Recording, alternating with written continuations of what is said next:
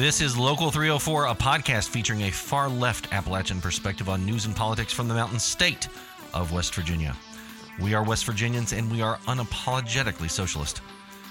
I'm your host, Wolfman Jack, coming to you from the Purple Grotto on the west side of hip and historic Charleston, West Virginia. It's episode 7, and I'm talking to Anoa Changa from The Way with Anoa. Welcome to the Resistance.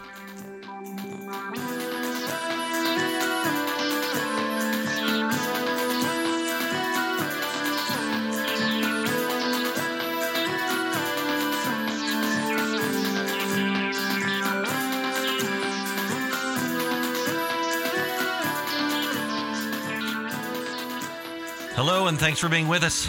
Anoa Changa is an organizer from Atlanta, Georgia, but she has a great interest in West Virginia. I met her online just a few short weeks ago and knew immediately that I wanted to interview her for the podcast. Then a couple weeks ago, she was making a trip to town and came by the Purple Grotto after driving all day long. We thank her for that. We started talking and hit it off immediately. The next week, she was at the People's Summit in Chicago, and I really enjoyed listening to her live cast from there. And if you've not listened to her podcast, check it out. It's called The Way with Anoa. This is a really great conversation, and I know you're going to love it. But first, the news.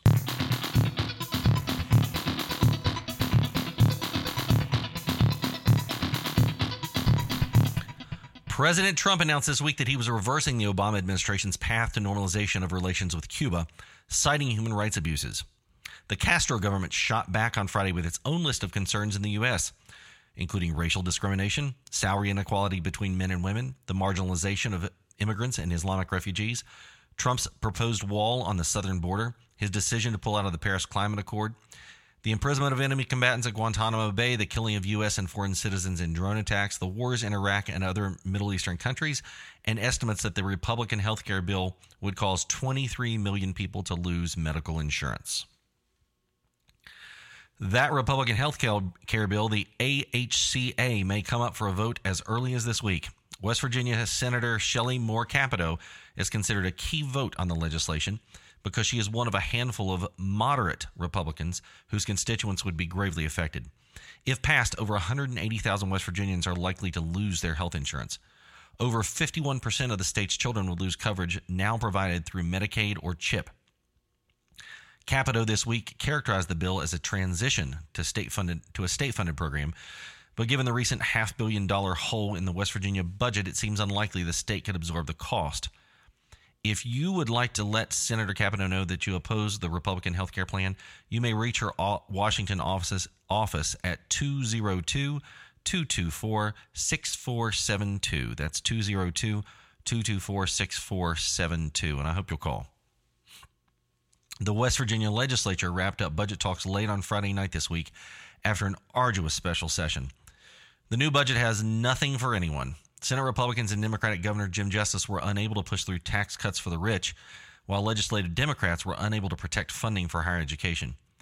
Democratic Delegate Larry Rowe called it an immoral budget that was balanced on the backs of young people. And Senator Richard Ojeda said the path to prosperity had been shot down.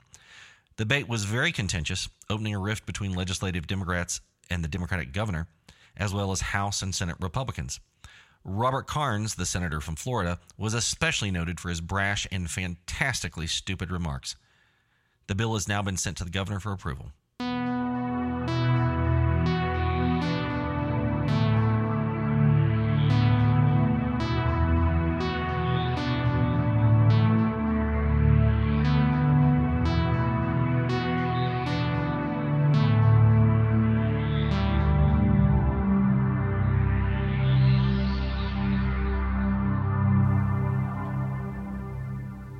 Hi, I am here now with Anoa Changa. Is that how you say your last name? That's all right.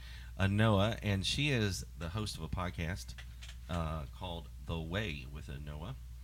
And you're not from here right now. You don't live in West Virginia. Where do you live? I don't live in West Virginia. I'm in Atlanta, Georgia now, but okay. I lived in West Virginia for a total of 8 years. And once I did a year in high school and 7 years as an adult. So very, very familiar and fond. Okay. A year in high school? Yes. I went to Morgantown High School for a year. Oh, no kidding. Yeah. Right. So we were probably in Morgantown at the same time a little bit because I lived in Morgantown for about 7 years. Okay. Yeah. So I was in Morgantown for a year in high school, and then I moved back for law school, and then after law school I moved down here to Charleston and worked here for some time. If you've listened to this podcast, you know I've been messing with levels. Can you move that mic slightly closer to you? Yes, definitely. Okay, just so I'm not too loud. All right.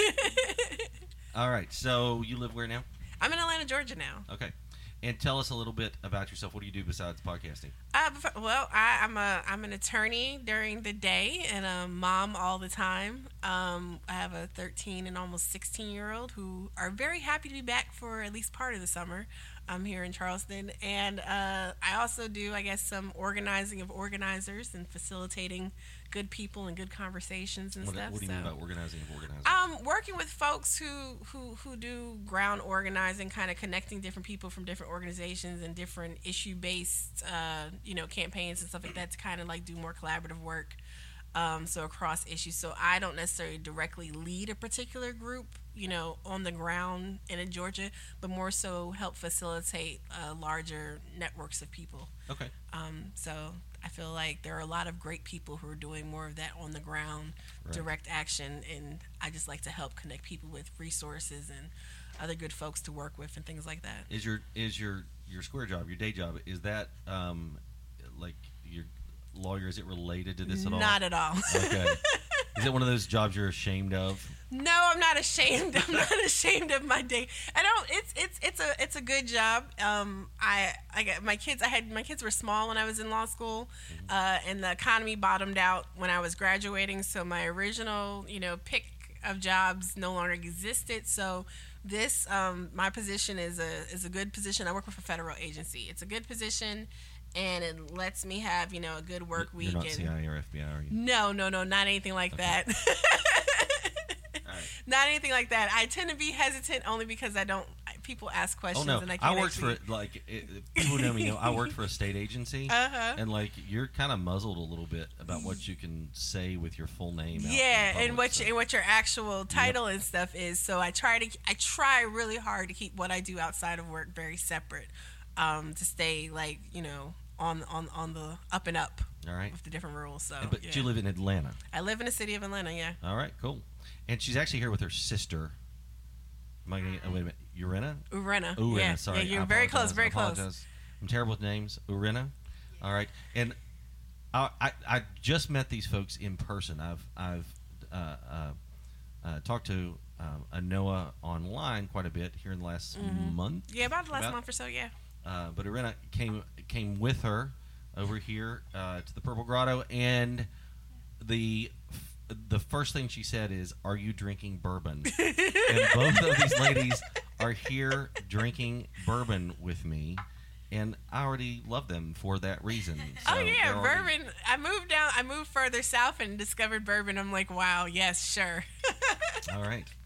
I am usually drinking something while I'm recording the podcast.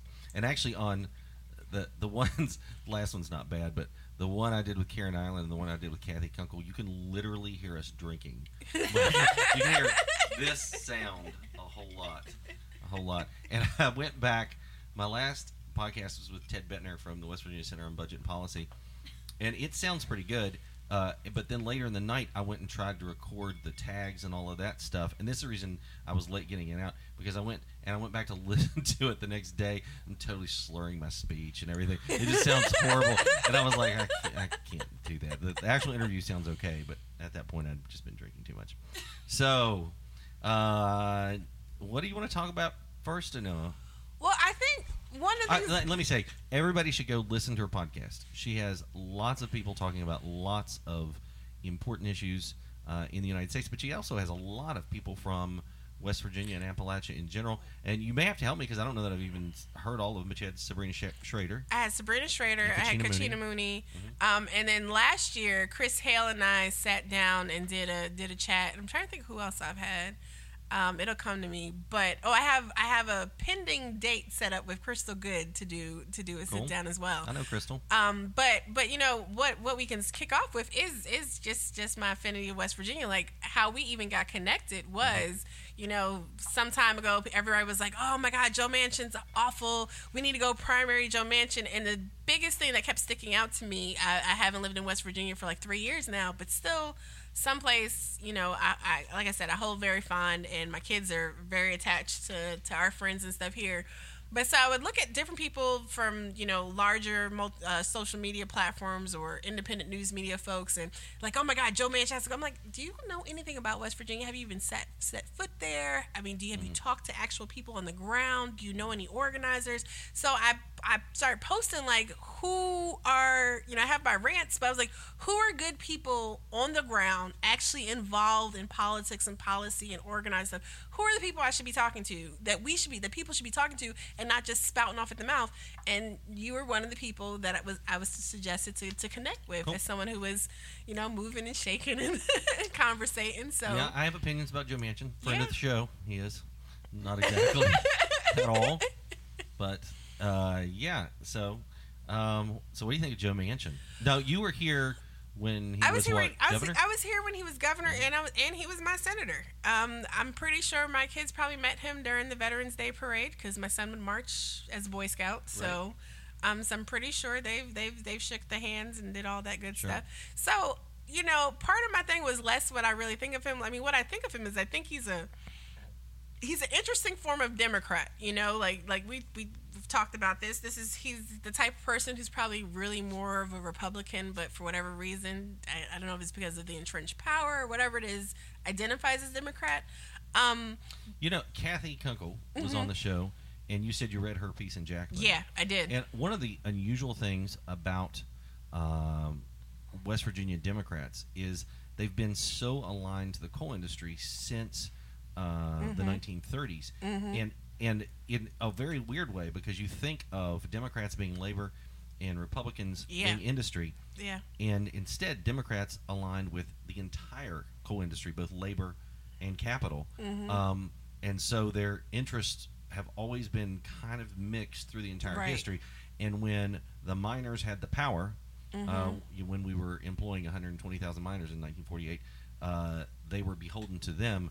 The miners don't hold the power now. The bosses do, not because of numbers, but because of campaign contributions and whatever else. And so they're kind of beholden to those people now. And I think Joe's a good example of that. Of course, Joe also is, he's not a coal operator, but he's, what's it called? He leases property. There's a name, broker, maybe? Coal broker? I can't remember. Something like that, I think, There's a title for it. But, yeah, so you think West Virginians should be involved in deciding their own leaders? That's a weird. I know, it's such a novel concept, but like the thing is, you know, you have all this progressive movement and political revolution, you know, stuff going on, and there are all these people who are talking about, you know, making decisions for ourselves and not having people dictate to us what should be happening.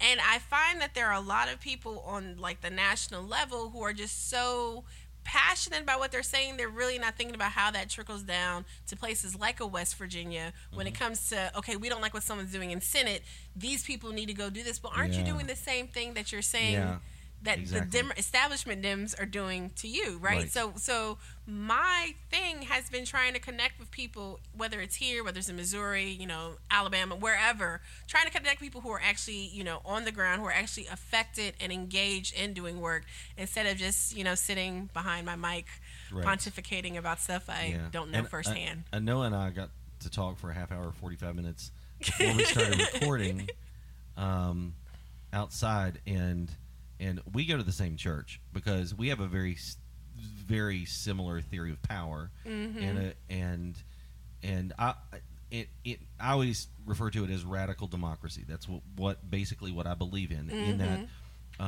democracy is not just electoral, that we want as much participatory. Give me another bourbon.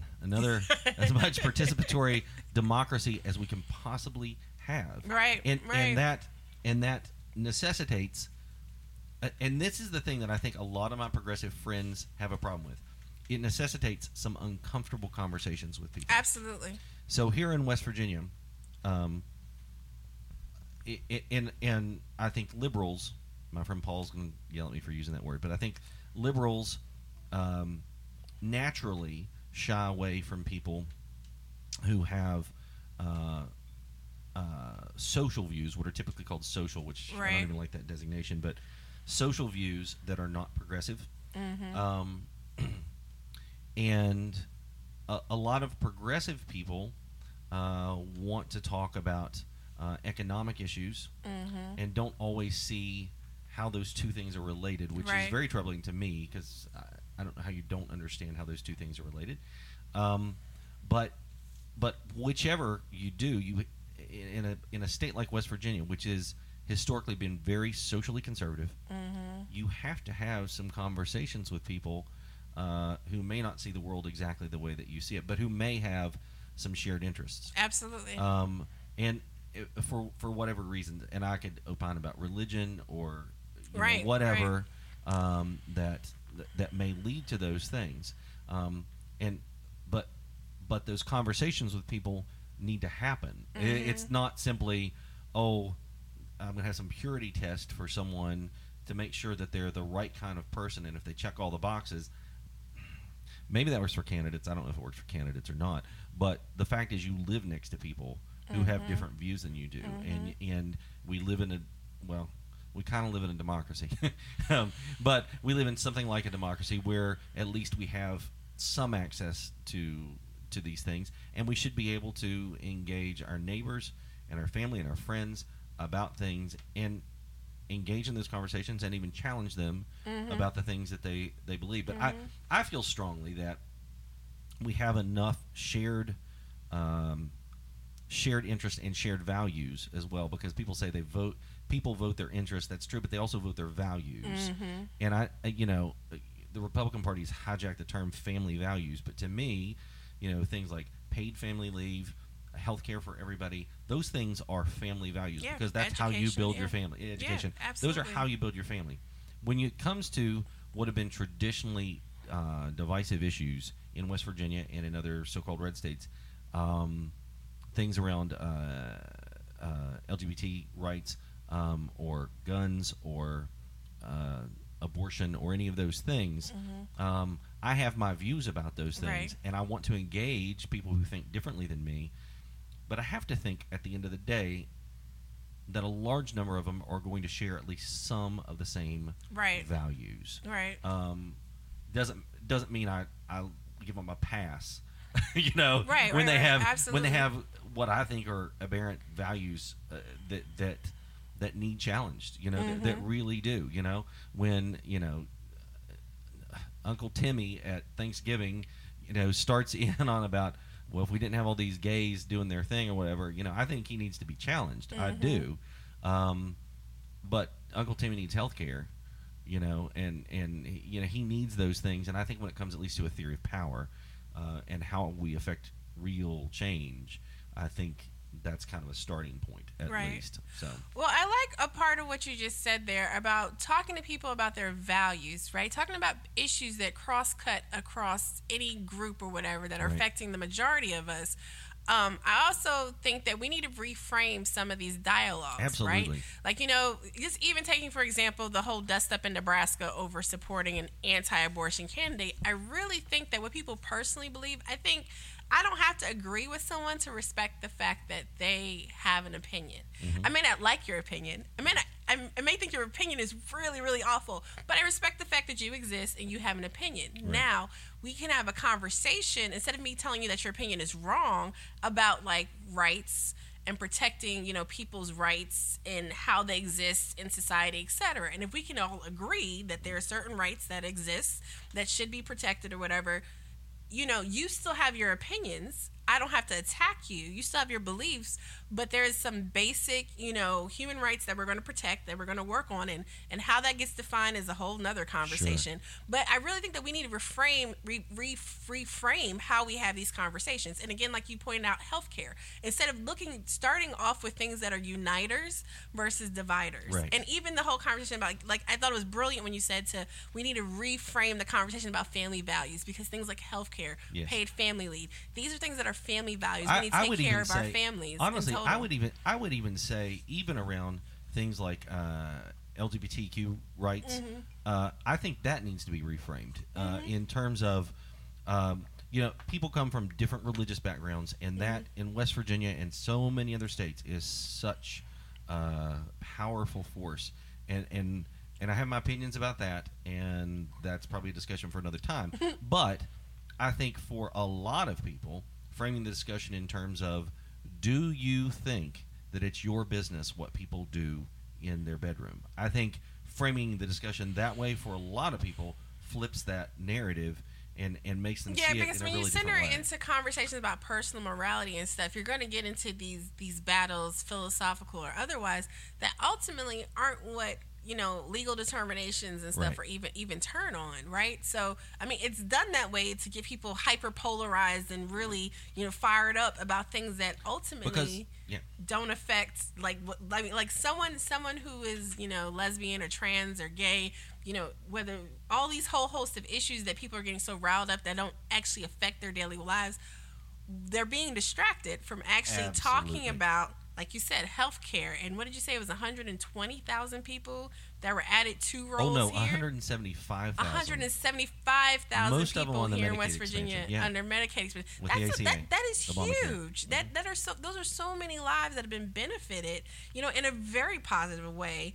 And it's just like, just thinking about this past election, people were voting based on maybe some people voted based on certain opinions about certain issues, and then realized that, hey, something like healthcare, which benefits me, is on the chopping block. So if Democrats are really trying to, have a breakout year in 2018 on the march to 2020, I mean, reframing it, organizers, people who are organized on a local level, reframing things in terms of positives for communities versus, absolutely.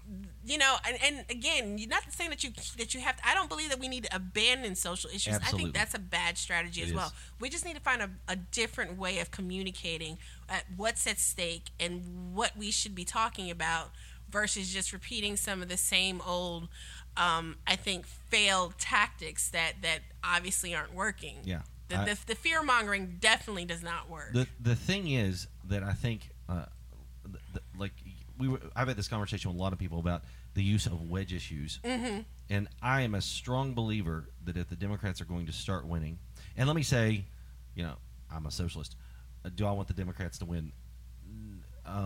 Yeah, I guess in a way. I mean, I do. I mean, definitely compared I think to the you got party to build out alternatives, right? Until there's like I know people get upset with the conversation about viability and third party, but that's a real conversation though, right? Like, okay, like it's really cool if you're like a middle class guy with 2 degrees in like political science to declare yourself a Maoist or whatever and belong to a party that has 500 people in it across the United States. But a lot of us are like trying to like feed our families, like I'm being serious. Like a lot of us are trying to get our kids to school on time in the morning and are trying to make sure that we can pay our grocery bill, so like that stuff matters. Well, even if like that person, for example, there's something to be said about if you're organizing locally and you're actually taking the time to educate people about, if you truly believe that your other party alternative is a viable option for people to be supporting, you shouldn't just sit there and say, well, Democrats suck, you need to be voting for us, because that's what Democrats do about Republicans that we hate. And they're losing. Right. That's not going to help you. No. What you really need to do is invest in the communities that are around you and actually, do voter and political education and give people an opportunity and the choice. And there are some people who will see the opportunity because for some folks in some areas, the Democratic Party is actually very hard if you're not already connected to whatever, existing elites and family and things of that nature. So it can be hard for some people to break through and get involved. So there are people out there who could be good candidates for some type of other party alternative on the local level to really rise. There may be, look at what your own rules are too, because you may be able to have some type of collaborative, party alignments to run people locally as well. But it's going to be a very long time before on those larger seats nationally, the presidencies, senatorial seats, that we see, strong third parties like actually taking those seats. The thing that takes organizing. Yeah, the thing I find with third parties, and I'm going to get in trouble with all my WWP people who are friends of mine, but the trouble I have with them is you're going to run a presidential campaign. My thing is, what are you doing right now about Citizens United? Because if you're not fighting those types of battles, that you're just running. I wouldn't even call it a protest. I mean, it's about as much of a protest as a mosquito is to a cow. I mean, like it's just not. It doesn't do anything. It doesn't move the conversation. So I'm a big believer in using wedge issues. Republicans have used them strategically and have been, and we have to give them credit, have been extremely successful in using guns, in using abortion, and using gays, using dog whistle politics, not explicit, well, sometimes explicit racism, but like using those things to divide working families in the United States. And they've been very effective in it. And I will opine that I actually don't think they give a shit about most of those issues. I think if Republicans could win being pro-gay, they would totally be pro-gay. Like, if they could figure out a way to make that a way to stay in power and still screw over working families, they would totally do that. I don't think most of the people who hold real power, and that's not necessarily say people who are seated in Congress, although some of those people, but the Koch brothers or whoever, considering how they support, they care about their money. Like, they support some things that we might see on his face. Like they've started shifting towards investing money in programs that are actually looking at criminal justice reform policies. Really? So that's a really great example actually with the Koch brothers, because we think of the Koch brothers a certain way, and people have done investigative. Greg Palast has done tons of investigative work showing how they've invested in the cross-check system that has suppressed millions of voters nationwide and other stuff. But then there is some murmurings, or I don't think it was a murmuring. I think they actually have a grant program for criminal justice work, which is interesting. I think there was a meetup or something like that with some activists. It's something that happened. I'll have to find the link and send it to you later on. But I think that's a really good example that they just want to have. And how do you control things that you control both sides of the board? Sure. And I mean, I'm a Marxist and make no bones about it. And so I think it's strategically they are simply finding as many ways as possible to divide the working class, to divide working families in, and if it's race, if it's sexuality and gender issues, whatever it is, they can use to make sure that the people who are labor, not necessarily organized labor, but the labor force, right, and their families and everyone who's whatever doesn't have power. I think that's kind of their game, and I think for the Democrats just need to find wedge issues, but not bullshit wedge issues, like actual things that matter. Medicare for all, an expanded Medicare for all, paid family leave, the fight for 15, things that will make a difference in people's lives. I don't understand why it's difficult for Democrats, who are supposed to be the party of the people, to say we believe that anyone who works 40 hours a week should not live in poverty. I don't know how it's even possible for them to, I think you should run on, I don't think anyone should live on poverty, but the idea that you have people who say, who are Democrats, who you have this conversation with them and you say, this person works 40 hours a week, at Walmart or at McDonald's or whatever they work at, and they can't support their family. Well, they need to get a better job. Basically what you're saying is I think there should be a class of people, a class of workers who cannot support themselves, which is just a bizarre position for the party of the left in this country to even espouse. Like it's just so weird. But I have to believe we were talking about 2018. And we've got Russia. And there was an article, it was in Politico or The Hill, I can't remember which, maybe 2 weeks ago, about how there was an internal discussion in the DNC, and basically it boiled it down to, are they going to focus on Russia or are they going to focus on healthcare? And it's like, you have to be insane. Like, and I say to all of them, and let me be clear about this for any of my liberal friends. Yes, I think that Donald Trump and his son-in-law probably did some untoward things with Russia and whatever. You know, like, I think there's probably a chance that happened, and they probably did it so that they could personally benefit from whatever their investments are in Russia and blah, blah, blah, blah, blah, blah. Whatever. I don't find that particularly... I don't even think that's an anomaly in American politics, like, at all. And us getting really worked up, as far as I can tell, no one is saying Russians hacked into voting machines. Like, everyone, like, as far as I can get... And that has been, at the start of this all, it was clearly said no one's alleging that they changed any vote tallies or any machines were hacked. Basically, they put out a bunch of propaganda and a bunch of Americans fell for it. We have literally done worse in the last 10 years, like in Honduras, you know, and then you look at the entire last 60, 70 years, you know, in Iran, you know, all over East Africa, all kinds of places that we've done, like, really, you know, supporting the right wing in a country when a left wing leader comes into power, you know. And so, like, the idea that we're going to have, like, some sort of self-righteous thing, I'm just like, you know, like, it's boring to talk about for me, because it's like, why are we even having this conversation about this? Yes, I think Russia probably drowned us in propaganda. Why would they not do that? Like, they're the second most powerful country in the world, and we do the same thing and worse all over. Of course they're going to do that.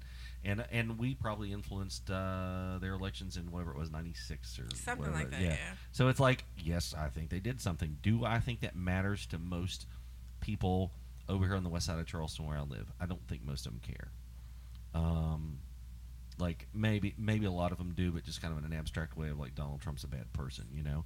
Right. But the issue is, you know, when November of 2018 rolls around and you got to head to the polls, are you going to go, you know, I'm really mad about Russia, or are you going to be like, you know, I have a cousin who has leukemia and I need to make sure that they don't die, you know? Like, that seems like way bigger of a thing. This reminds me of when the government shutdown happened in 2013, right? And, you know, you got Ted Cruz, you know, basically doing a Newt Gingrich crybaby, falling apart because he's not getting his way, and he wants to shut the government down until he gets his way, and he never gets his way anyway.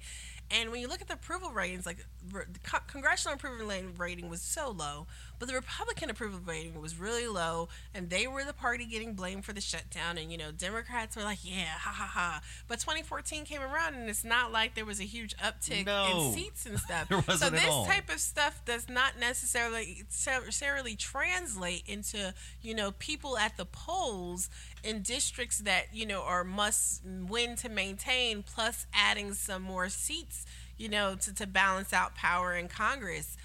Or building out, you know, for 2020. So, like you said, like, so yes, you know, the investigations, you know, investigate, you know, that should be carried out, that should happen. But the constant barrage of the Russia stuff, and it's really not amounting to anything that directly actually affects. Okay, people on Facebook, you know, may have been influenced because they were targeted a certain way. Well, you know, maybe other campaigns now will learn a lesson too about how people are using social media, but social media is still only accounting for a portion of our population. Yep. There's just a little under half the voting age population did not vote at all. Right. And that is disconcerting that we would rather pay attention to the 20 whatever percent that was supposedly influenced versus those people who, like you said, like just like sitting here on the west side of Charleston, there are people worried about jobs, education, healthcare, a whole host of issues that they are not being directly engaged on. But Russia. You know, we have the recent French election, I think I read, and by the way, any statistics I quote on my podcast, do not go look for them, because I don't want to be accused of hashtag fake news. But like, I don't know what it was, 78%, somewhere between 70 and 80% in the French election voter turnout. I think the last election we were somewhere in 50%, 55% nationwide. Is that right? Something like that, yeah.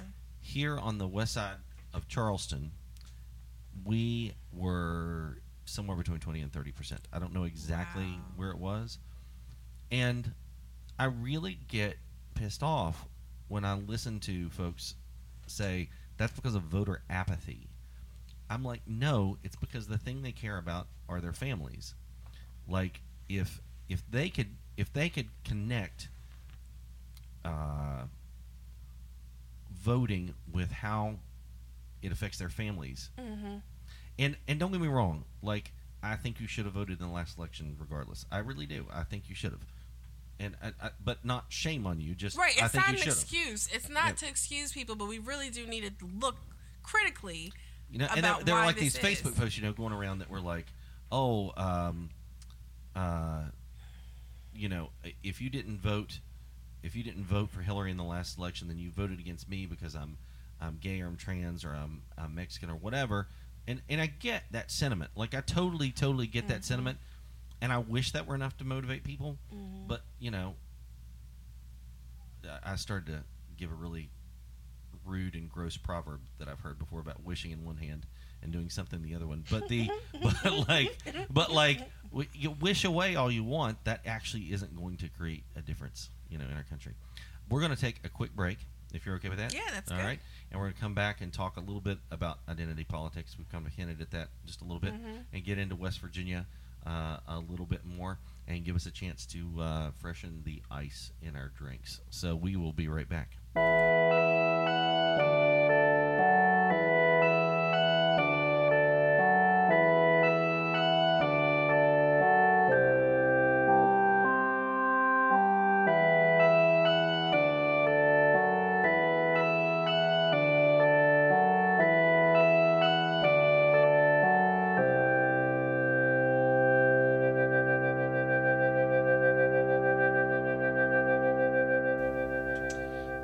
Back. I'm here with Anoa Changa from The Way with Anoa. Hey, I have to ask you this. How'd you get your awesome theme music? Oh, I have... So I'm trying to think, because I have two different theme songs. Well, the one that has the voiceover in it, shout out to Michael Salomon, another podcaster. He did it for me. He's also a music person, former musician, producer, and stuff like that. And so he kind of has taken me under his wing a little bit, and he did my theme song. Because I do all my own music for this. I've got a bunch of different breaks. And okay. And then the closing music is my band, The Big Bad, and so it was kind of obvious thing for me. And I was listening to your podcast. I'm like, yours even has your name in it. That's so cool. Yeah, so he's So YouTube, because I also do a live stream on YouTube. So YouTube will always flat. YouTube always. So yeah, most of my episodes are actually the audio is actually ripped from a YouTube video, but then some of them are just straight podcast episodes too. But anyway, so YouTube, like, there's like these different like bots that just flag people's stuff automatically. And then you got to go through. So every time, like every video I've done over the past year, we would have to go in and challenge the copyright dispute. It's always clear because he gave me, he's like, here, I created this, so I'm giving it to you. So I have the copyright for it, and I send them I copy the language in all the time. YouTube is the devil. YouTube is awful. But people like seeing the live streams, so I do them. So most of my YouTube videos now do not have the intro in it, but I add it in when I do the podcast. Yeah, you said YouTube is I have a YouTube channel, but I don't use it for this at all. I use it just to put out like a couple of videos of me doing music and stuff. And it's absurd because I always tell this story to people. So the 12-year-old who lives here also has a YouTube channel. His gets more traffic than me. So I made a video down here. I have a bunch of synthesizers and stuff, and I was doing just some little improvisations, and I recorded something on YouTube. I was like, that's pretty cool. And I posted it, and the next day it had like 67 views. I was like, that's awesome. So I was talking about it like at dinner. I was like, this already has 67 views. And the 12-year-old says, well, that's all right. And I was like, what do you mean that's all right? And he said, well, that's okay. And we're like, how many views do you get? So I look on his channel, and like every single video has at least like 500 views. Wow. But he has like a Spider-Man fan film that he made here with just kids in the neighborhood and stuff, and it has 40,000 views. I know, isn't that crazy? That is amazing. It's crazy. So anyway, we're going to shift the conversation back to talking about politics and all of that sort of thing, and we kind of hinted at this as far as, and I kind of have varying, I don't know, maybe evolving views on this, because I'm new to organizing, I'm new to all of that sort of thing. I've cared about politics for a long time, but in terms of thinking about how you build power and those sorts of things, thinking about some issues as being good organizing issues, but that might not necessarily be, or other issues that are important, but not necessarily good organizing issues, and that may not be a helpful way to think about it. I'm not entirely sure. This is just kind of where I am right at this moment, but something that has come up a lot on your Facebook, I've noticed, is this issue of identity politics. And I notice a lot of times, I lurk mostly on a lot of lefty kind of Facebook groups and stuff, and it becomes kind of this weirdly divisive issue that I frankly don't really understand people on the left having a problem with it. But maybe... Well, I don't. I mean, I really don't. But so what's your take on all that?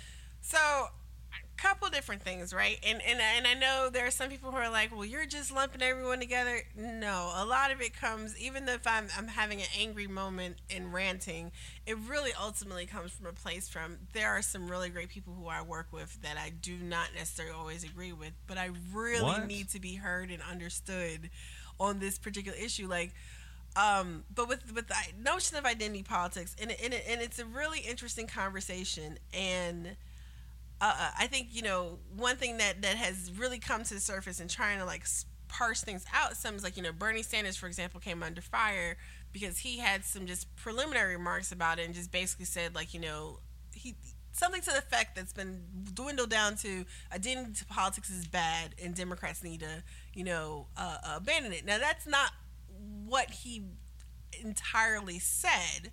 He like in a written interview, he went on and explained what he meant. And one of the things that irks me about Bernie Sanders, Bernie's great, whatever, but is his lack of nuance sometimes when he's talking. Like Bernie's very direct. He's an old Brooklyn boy like my dad and my granddad. They're very direct. They're very to the point. They're not always politically correct when they speak. That's just how the way Brooklyn boys roll sometimes, right? Unfortunately, the way the current culture of politics is, especially when you talk about the left and Democrats, people care more about appearances when you speak than actually intent in your meaning and what you're trying to get at. And what he said was, which I absolutely agree with, just being, Latino or just being a woman or just being black is not good enough to support a candidate, right? We should be supporting candidates that, we should support a diverse group of candidates. We should support people who are good on the issues. And I've heard so many different people say the same exact thing. They've just said it in language that sounds nicer. Sure. Right? But it should be said, too, and I'm a Bernie Sanders fan, but it should be said, too, that if you believe in radical democracy, then the left should be leveraging power to provide spaces for people to speak for themselves. So that's the other side of it, right? Like it's a very like daunting act. It's the same argument like how you touched on this a little bit when we were talking in the first half that there are people who are like left or progressive who are really focused on economic issues, but they don't really want to get into social issues, right? And it really is this tension that somehow if we just address the system that is capitalism in America. But the problem is when you look at the creation of capitalism in America and the way it has not only exploited, particular groups of people, some more than other at various points in times, others have been, parsed out. Like part of there was a piece, I think, there's been a couple of different pieces about this actually, about like the creation of white white as a distinction here in America, and like how Irish and Italians and Jewish people were not, because like even at the time Bernie Sanders was like a teenager, Jewish people were not considered white. And so when you think about how like the social construction of those identities and stuff were basically created to further separate groups, like really digging in and deep and having those conversations, I think is actually necessary for us to be able to move forward as a collectives and collaboratives.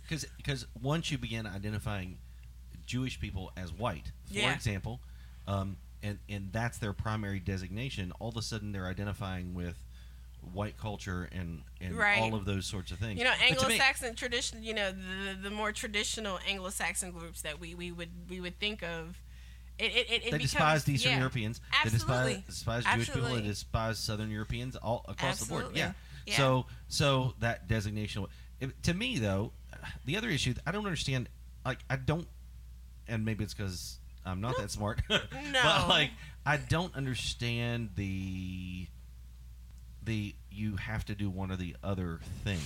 I do understand that some things, and I was saying this before, some things organize better.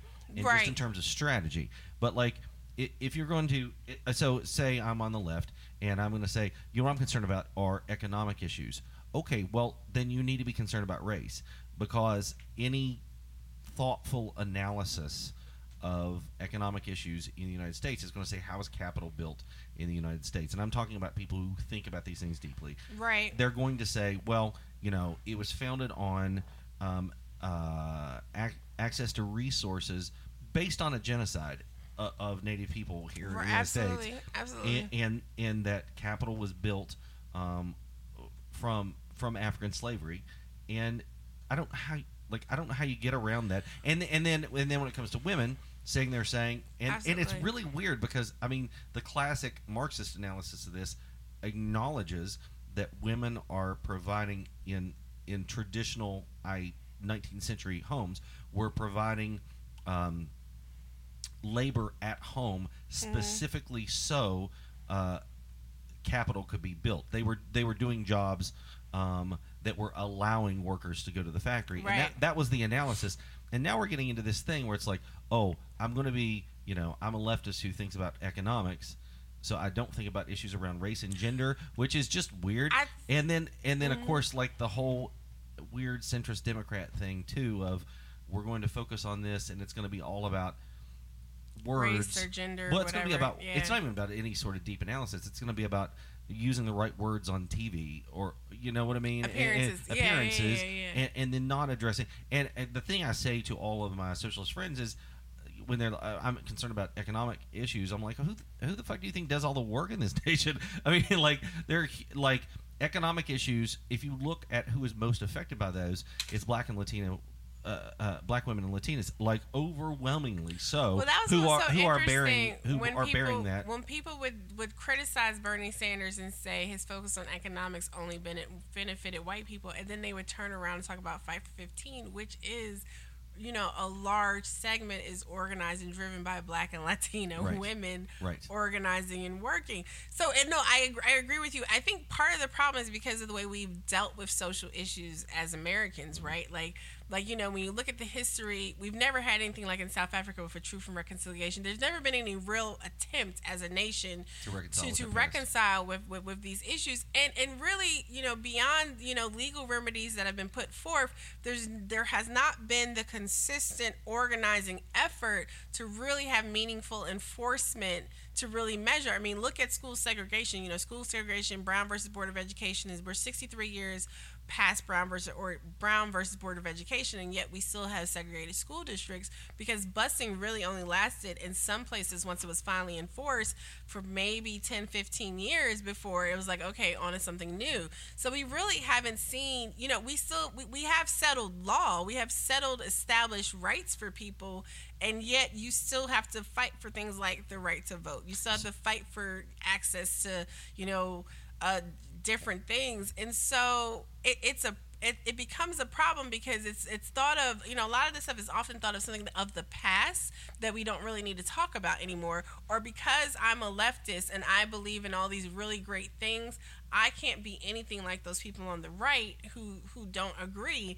And it's just like, well, I'm not saying that you're like the people on the right. I'm just saying there's gradations, and that we really need to talk about this gray area.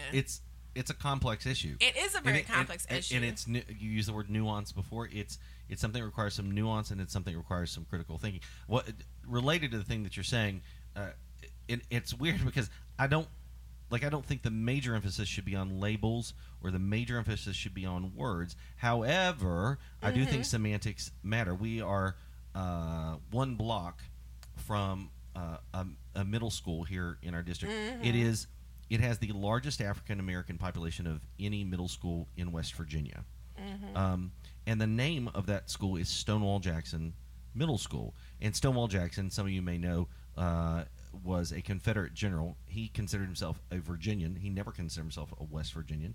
The idea, I always tell people, I'm like, it would be like having Emperor Hirohito High School in Hawaii, or General Cornwallis High School in Yorktown. He would have been anti-West Virginia, except he died before there was a West Virginia. But he would have been opposed to the idea of West Virginia. But it was not named Stonewall Jackson. It was a high school before it was a middle school. It wasn't named Stonewall Jackson back in the 1870s. It was named that in the 1940s, for a very specific reason. Right. And it was Stonewall Jackson High School. And I don't know if you know anything about the history of the West Side, but it has a very complex racial history. It was a very direct thing. I mean, it was, the name alone isn't the only thing that matters. Right. But the name matters, and getting people to appreciate that is a difficult task, I think. Getting people to understand it is a difficult task. And I do think it's incumbent upon anybody who's on the left to do constant self-criticism and analysis of what your views are, and how they're changing and answering people that you meet. Right. You know what I mean? And just like, I can guarantee I'm going to come away thinking about some things differently because I've met you. Right. Right. I think that's a good thing. And I think it's important for us to have that sort of because ultimately, if you're going to have a democratic society, then you have to have those conversations with your neighbors. And if something matters to them, you can't just say, well, it doesn't matter because you don't have the right economic views or whatever. If it matters to someone, a word, a name, a label, if those things matter to someone, then they matter. They just do. Agreed. We are here in Appalachia. Yeah. And for those of you who are not from here, the word is Appalachia. Someone will fight a motherfucker if you say Appalachia. They totally will. They totally will. And it's just pronunciation. I mean, that's all it is. It's not even a different word. But people want to get bent out of shape about, I want to identify this way, or I want to use this word. And it's like, no, those things matter to people because names matter to people, I have a 2-year-old and a 3-year-old. You call them by the wrong name, they will lose their shit. I mean, they totally, and I apologize for mispronouncing your name. All right. Yeah, I'm talking to a Noah sister. No, it's like so this is the one thing about name mispronunciation I will say about us, because we've had our names butchered plenty of time as kids, and as adults too. But the fact that people try and at least express, did I get that right, or what is it correctly? But your names, so I appreciate were given to you by your parents for a very specific reason. Yeah, they were. Yours is Tui. Yeah, from Ghana. Yeah. And your sister's was Igbo from Nigeria. So okay. So for very specific reasons, I don't know. I don't understand why people have a problem with honoring that. It's a weird thing to even. Well, I think it gets back to this conversation. Why would you even have a problem with it? It's Americans. It's just American culture is so bastardized compared to everything else. I think when we look at other countries and stuff, this whole we can do whatever we want to do because it's America and it doesn't matter whether we offend people because Americans are just free. But I think this concept of freedom that we have here is really problematic because it's not really freedom. It's like this for some people, it's this entitlement to just do as they please without any concern or consideration for how it affects other people. Right. So getting into what you were saying, though, and I think this ties in, we're talking about identity politics, because so often we talk about identity politics as being about, being a person of color, black or LGBTQ, or being a woman, things like that. But like when you said like Appalachia, right? And just being here. One of the things that I found so motivating and moving, which is why I get really passionate about talking about the commonalities between growing up, poor urban and poor rural, for example. For our listeners, tell us where you grew up. I grew up in New York and Chicago. So I grew up in Harlem. I remember New York City. The city of New York used to be one of the largest slum landlords in the city. I think actually they were the largest slum landlord. I think they owned about a third of like vacant or rundown properties. You didn't live in Manhattan, so Donald Trump wasn't your landlord. Which, no, Harlem lived a little north of there, but yeah, but no, he wasn't. But the city was our landlord, not Donald Trump. Oh, okay. So I don't know if anyone's ever watched the show The Get Down on Netflix, and it's the 70s. I was growing up in the 80s in New York, but it was the 70s in New York, and it shows like the Bronx, and it's really burnt out and run down. And Ed Koch is running for mayor during the course of that series. One thing a lot of folks don't understand is that Ed Koch, a Democrat, was a part of that whole corrupt, landlord, nonsense that happened.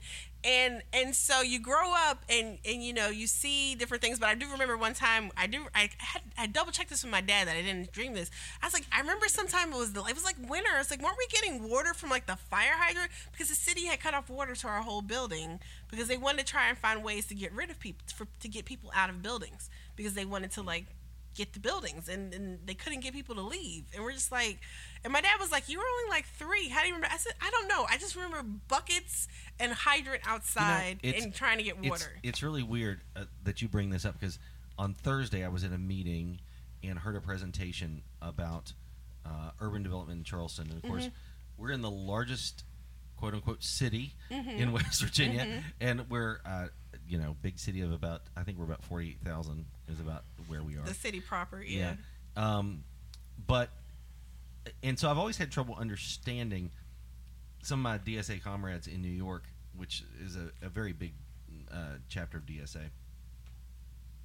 They would have they have signs that say that they've had for protests that I've seen say gentrification is violence, and I had a really hard time understanding that until Thursday night. And it was really interesting, and I was at this meeting on Thursday night and listened to some of the things that the city of Charleston, and particularly the Charleston Urban Renewal Association, I think so.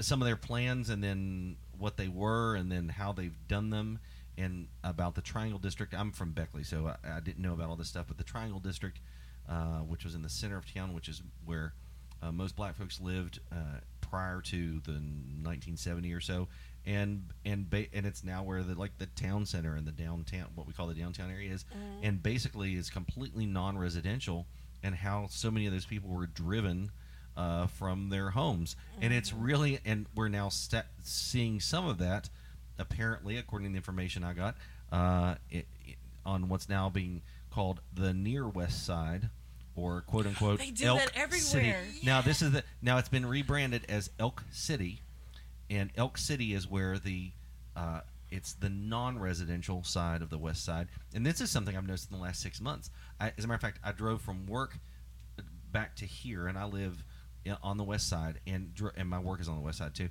and drove down whatever that is. I guess drove down Bigley, and turned on Washington Street, and they've painted on the sidewalk, or on the street itself, Elk City, because they're trying to rebrand the Near West Side as kind of the nice place of the West Side. That's Side. the safe place, that's the nice place, and it's also where they're investing all their money. And it is disturbing, and like I said, names matter, labels matter, words matter, and again, it's not the substance. The substance is what really matters, but you can't ignore the words and the names, because they indicate what people are doing. Absolutely. And what you just illustrated. Well, before I say that, I'll say that's funny, because I live in the city of Atlanta. When we first moved there 2 years ago, it was just, I don't know, it was some amorphous area that was being redeveloped.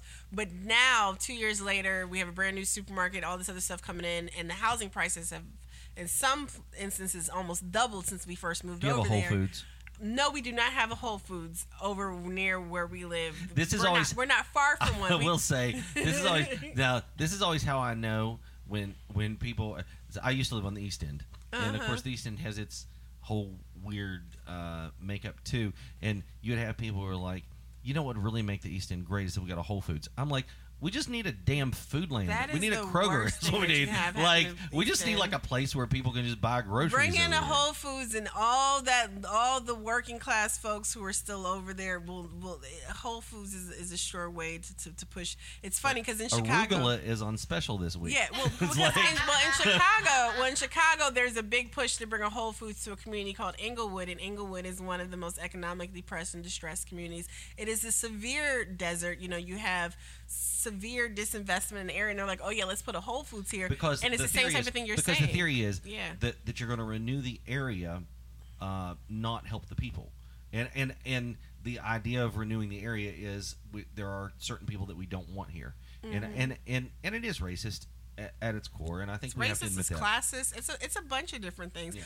One of the things I think that your point illustrates, though, is the need for people to be involved in these public meetings and stuff. So, absolutely. So one of the things we were talking about before we recorded comrades, was City Hall. One of the things we were talking about before we recorded was how the Bernie Sanders wave that kind of came in. I mean, there have been a lot of people who've been active in different ways across the country. It's something I always pay homage to because we've had waves of activism basically since the post 2001, post September 11th world. We've had waves of activism in so many different ways. We've seen Occupy, we've seen the rising anti-war movement, we've seen so much happening. Black Lives Matter, just so many different movements. But when Bernie Sanders, ran and really issued like that call to action for folks, we saw a lot of people rising up in grassroots formations who might not have been the traditional organizer stock, right? Like they're people who've just rose up and really believed in self-determination and engaging their communities, and it's been a really great thing to see. And I love that folks talk about local, but we really got to start getting down to the meat and potatoes of what getting local really means and showing up at these meetings, but not just showing up at the meeting where the decision is being made, but finding out what is the process. They will try and hide those notices someplace, but someone has to be dedicated in your area to find out, like, when they're having these discussions, what's going on. If you see a plot of land and all of a sudden gets roped off, or if they put those little miniature zoning signs with the teeny tiny writing on it, find out what that is and show up at those meetings, because what they're required, because it's public process and public land. Public input is required, but if people don't show up, all they can say is like, well, people don't care, so we can do whatever. Because this has happened in so many different instances. Like I talk about growing up in Harlem, like right now there's a whole big thing. People are fighting. They want to call part of Harlem South Harlem. I just read this. Soha. I just read this 2 weeks ago. Soha. Soha, because the whole thing is like Soho, which is like, down in the village, South. So it's Soha. It's like at 125th. South Harlem. It's the safe part of Harlem. Yeah, it's the Bill Clinton Harlem. But it's just interesting, and like I said, where I live at now has been rebranded the Upper West Side, which is, they branded part of that community like just east of us, like west of Midtown. Midtown's a very ritzy, wealthy area, office buildings, things like that in Atlanta. Buckhead is another, Georgia Tech is there, another wealthy area. So we moved into a really nice little, working middle class neighborhood. Our kids could go. My daughter goes to this really awesome high school or whatever. She really wanted to go there. I'm like, okay, we'll find some place affordable in the area to live in. Well, that affordability piece that we looked for 2 years ago, any other families probably won't find it now because the area is being rebranded and is being redeveloped. And it's just like, and I was so busy focusing national, like, yeah, we got to do this, we got to do that. And now I'm starting to take stock of what's going on local. So when I'm talking about local and getting local and what that means, it's something that I'm reflecting on as well, right? Yeah. I'm not just preaching to folks. I'm learning and processing it too. Yeah. And this whole Upper West Side, like, I just shake my head. There's a billboard that actually says, welcome to the Upper West Side. And we just shook our heads like, what the hell is going on? Well, but same here with Elk City. And what Elk they've done City is the West Side used to be called Elk City because the West Side originally was not part of Charleston. Oh, okay. The West Side originally, that I didn't know. Well, there's a whole history here, and I'm learning part of this. But there were originally 5 plantations prior in the antebellum South. Mm-hmm. There were 5 plantations, 5 prominent families, and we still have streets named after them throughout Charleston. And their families are still here. 5 plantations that were on the west side, but the west side was once those plantations dissolved, it was Elk City. And then there were lots of things that happened over here. Where we are right now there was a amusement park called Luna Park, and it burned to the ground in the 1920s, and it was redeveloped for whites only, and it was even advertised that way, whites only housing over here. And then shortly after, Stonewall Jackson, whites only school, was built. And so, like, all of those things matter, but you're absolutely right. I'm actually getting a whole education on local politics. I have my thoughts about, what I think are kind of big issues in local politics. Like, I would just love to see Charleston be a sanctuary city for a lot of reasons, because we've seen ICE agents and everything else in the area. So I have those ideas, but I'm just coming kind of to an understanding about how these things that happen, as you said, not that aren't being there's not a big trumpet blast saying, oh, we're doing this thing. It's just happening in a meeting in 10 minutes, 15 minutes time, and there's a Gazette reporter in the office in the audience, and that's it, and that has real impact on people's lives. I mean, like a very serious impact on people's lives. So yeah, absolutely. I mean, and we see that, like, well, we talked about this too. Part of what a good portion of what led to us, leaving Charleston was when the chemical spill happened. I remember I think it was one of the town hall, one of the I think it was the one when Aaron Brockovich came. It was cool to see so many people show up, right? And at various points and stuff. It was interesting to see people. I remember we were over in the State House when people were giving testimony and stuff, when legislation was first being introduced in the House, and it was really interesting seeing people, motivated, and like I was there with my best friend and her boyfriend at the time, who was a libertarian. Our politics are so different, so it was so fascinating for all three of us to be exactly on the same page about this issue, because these issues. And you and I talked about this. Yeah.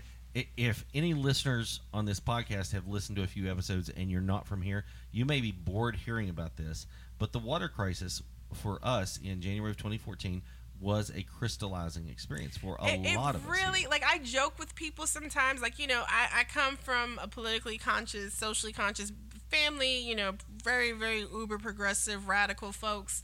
But I've kind of been like, whatever, parents, like, that's my parents' thing. Right. But you thought it was a hobby, like kids. Yeah, like I grew up, I voted like I was supposed to, but I have been engaged. I've written op-eds before when I was in college and even afterwards and stuff. And but when the chemical spill happened here, it was 2 months after my grandma had passed away, so I'm already dealing with that process. And then you're managing the grief of children too on top of that, and then we have.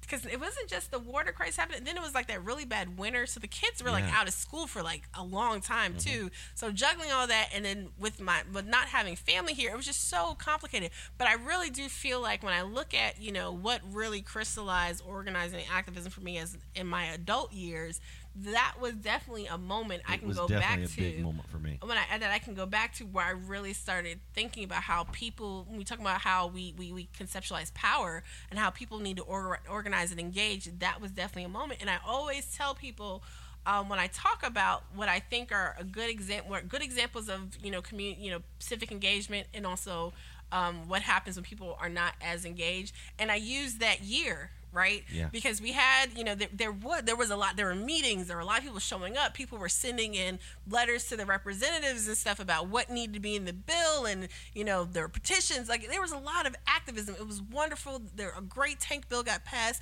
and then the 2014 election came, and voter turnout was like the lowest in however many years. And I was just like, that was such a missed opportunity for all those people who had helped to organize and galvanize. And back to finding good organizational issues. You have the water in West Virginia. You have the water in Flint, Michigan. You have the water that's being affected by the pipeline going through, the Keystone pipeline going through. Water is a good organizing issue. Water is a very because good we all need issue. it. you know, and so that's one of those things. As you said, talking to someone who's a libertarian who definitely has a questionable analysis of how couple things other work. things, yeah. But if you want to sit there and talk about how do we make sure real democracy happens, that's a good one to sit there and go, well, can we? And I told you this when we were talking before. That was really for the point for me when I began identifying as a socialist in a more open way, because basically thinking if you can't provide clean water for people, then we're failing fundamentally Right. at what we're doing in our culture, and which is not a really particularly sophisticated way to arrive at socialism, but it is what it is. So yeah, I think again, just sitting there thinking, the Native people who are fighting right now for clean water, the folks in Flint, Michigan who are fighting for clean water, folks here who are fighting for clean water, we have a lot in common, and I think that is something, and we're going to have a lot more in common. Just this week, Trump exited the United States from the Paris Climate Accord. And so as we see climate change happen, which apparently it's just going to happen, water is going to become a more scarce resource. Absolutely. And it's going to destabilize places around the globe. And we're going to have a lot in common with folks in the Near East and in other places who have trouble having access to water. And so I think that is kind of, water is one of those things among many. That is kind of a rallying cry for working class people. This is why, yes, I'm still going to express myself as a black woman, the different challenges and issues I have, but this is why I love bringing it back into the issues that absolutely matter between us, right? Yes, we can talk about the differences and this systemic issues and stuff that exist in terms of race and gender and things like that, but we absolutely have to talk about these things. And then one thing that I really, which is why I've made it a point to try and kind of touch as many West Virginia voices, because like I said, like that experience and actually really getting to understand, and I'm not going to pretend like I'm this great history buff on the subject, but even understanding how the systematic disinvestment that has happened here in West Virginia and the way basically the land and people have been raped of opportunity and resources and just all types of stuff, the lack of economic diversification and the fact that, it is absolutely basically both sides of the aisle work together to prevent new opportunities or there are some really promising changes that are hopefully beginning to develop, but at the same time it was real, because that was, I remember that election at 2014, because we had moved, but I still pay attention to what was happening, and I remember seeing Republicans say, well Democrats have been in power for 80 years and and you see what happened under there, it's time for a change, and people were just so probably worn out. On some level they were right. But it on is some level they're right. But the problem is they're crazy too. Yeah, basically it's like you don't like the frying pan, jump into the fire. That was kind of it's Trump's whole "what do you have to lose?" Right. and it was so because I think that year Kentucky also they also had a very, very low voter turnout. I remember their outgoing Democratic governor had actually signed legislation that would restore the right to vote to felony vote restoration, and I think when they elected a Tea Party style governor who came right in and basically undid a couple of different great things that the outgoing governor did. And it's these are glaring examples, because I think voter turnout was 30% in those races, or 32, something like that, something really low. And it's this is a prime example of why we need to be organizing and engaging people. And I don't think people are really understanding that until now, what we've seen now in this 2016 presidential election cycle. We really need to be talking to people, not just when it's time for people to show up and vote a few weeks before an election, but we need to be talking to people in the quote-unquote off cycle, which really is an off cycle, year-round, building those relationships. If you believe in participatory democracy, you there don't is have no off off cycle. There's Absolutely. no off cycle. Because people don't trust politicians or this system, because it has let them down so often. And again, it's not an excuse, because some of us, despite that mistrust, are still engaging and fighting. But some folks are tired, and I don't blame them. But I really think that if we really believe, like you said, in participatory democracy. You want another bourbon? No, I'm good. participatory democracy, or we believe, we're democratic socialists and this, that, and the other, that's wonderful. I really think that we owe it to folks, our neighbors, our community folks, to reach. We're not going to be able to reach everybody. Some folks are just not going to be willing. Right. But I really think that if we start having conversations with people, as people to person to person, just about just basic life issues, we're going to start reaching so many more people than has done before. All right, so we're going to wrap it up here. I've got a couple questions for you. Okay, the questions I ask all my guests, at least if they have any connection to West Virginia. Now, you don't live in West Virginia now, so we're going to ask this kind of past tense. What did you love about living in the 304? I'm going to be real. There's so much that I loved about being here. One thing, my daughter, I'll give their favorite because I don't know that I can pin it down, but the kids, Live on the Levee was... Oh, yeah. Live on the Levee was there, and my daughter was like, oh, we get to do Live on the Levee. You came on a Saturday, so you're going to miss it. Oh, I feel bad for you. But Live on the Levee and Festival are definitely... So for those of you who don't know, Live on the Levee, we have a free live music, live music provided by the city of Charleston. A nice social artistic thing that's done. Family friendly. Great. All summer long on Friday nights down at Haddad Park on the river, and it's lovely and wonderful. And then Festival. Is the other thing. There was actually, I think there was a painting. Some artists, the kids basically were playing, and they stay with my friends, and it's always very interesting. My friends are white, my kids obviously are black, but everyone always looks at my friend when she sees the kids, and they always look at her like, she's like, yeah, they're all mine. What? But they were all playing and stuff, and they were captured in a mural that in a small painting someone did. So they were really excited. They're like, I wonder if we'll see that artist again. So those are their two favorite things, and we had fun, participating in those activities when we lived here. Awesome. And then. Yeah, and I mean, it's a beautiful place. The state as a whole is a very beautiful place, and it's every time I come back here. My sister actually, when we very first moved here, my younger sister and my younger brother actually moved with me to help us settle in, because the kids were 6 and 9 at the time, so they helped me get settled and stuff. So my sister lived here for a while too. So when we pulled up tonight, she was giddy. She was just as excited as the kids were. She just motioned how much she loved it. Did she? Because she hasn't been back since she left, and several years ago. So she was like, "Oh my God, I forgot how beautiful it is." And so it is, and really people. I think I've met some of the most genuine and wonderful people here. Like I said, one of my best friends she teeters back and forth between Republican and Libertarian, and I think it took us about a good 2 years before we realized we were completely opposite in our politics. But because we had similar interests in kids and other stuff or whatever, it never came up until our sons were fighting about Barack Obama one day. And then we had to quickly decide right there, were we going to let this affect our friendship, or were we just going to just not really delve into politics? And it has been a very interesting 2-year period with her. She's like, I love you, my little progressive powerhouse, even though I don't agree with most of your politics. I said, I appreciate that. I appreciate you supporting me, even though you don't. She wants health care and clean water. She's weird about healthcare, but she does agree about the clean water. All right. And the second question I got to ask you, the flip side of that, what did you hate about living in the 304? I hated the fact that I left. I had to leave. Well, I felt that I had to leave. Like I said, not having any family and stuff. But really, during the water crisis, just the struggle to get people in positions of authority to listen to the challenges and really finding a way to resolve it. Like that was really, I think, the worst part of being here. Like, the water company was absolutely not helpful at all. Nope. And I've seen all the stuff about the proposed settlement agreement and stuff, which hopefully, that all gets approved and everything will be good with that.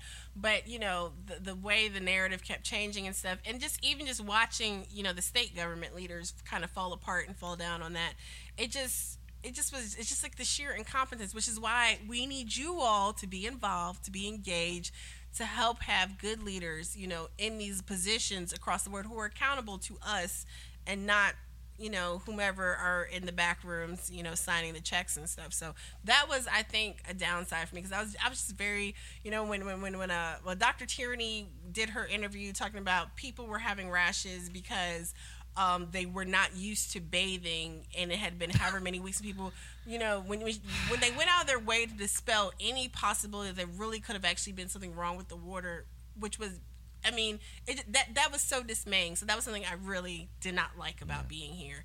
But as we later saw with Flint, and we've seen with other places, that is a situation in these areas where there is mismanagement of water, where there is mismanagement in government, period. People just skate by and aren't really putting, public health and environmental concerns at the forefront. Right. So that was a downside. But like I told you, I've met some of the most genuine and wonderful people here, and so which is why we come back at least once a year, if not more frequently, to visit. So. All right. Well, I hope you come back again. And this is Anoa Changa, and your podcast is called The Way with Anoa. Yep. I recommend you listen to it. Lots of good stuff. Thanks for being here. Thank you for having me. All right. Take care.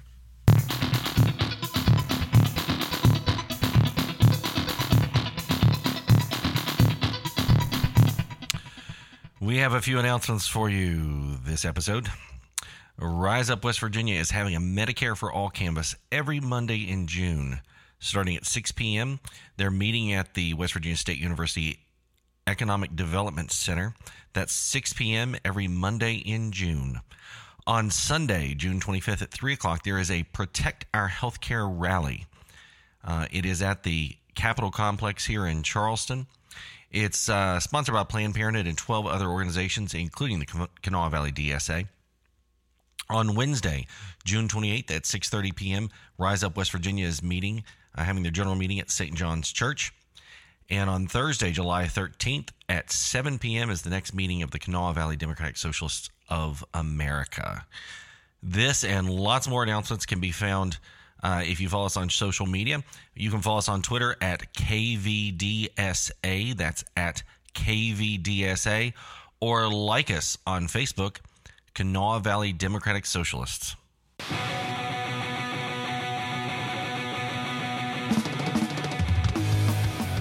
That's all we have for this week, folks. You can send questions and comments to KanawhaValleyDSA@gmail.com.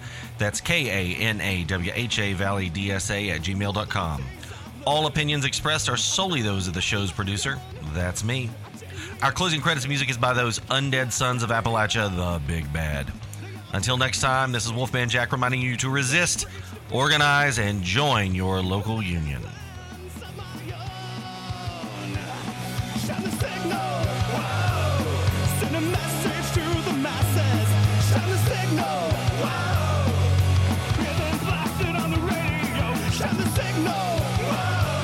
Let them ride from what they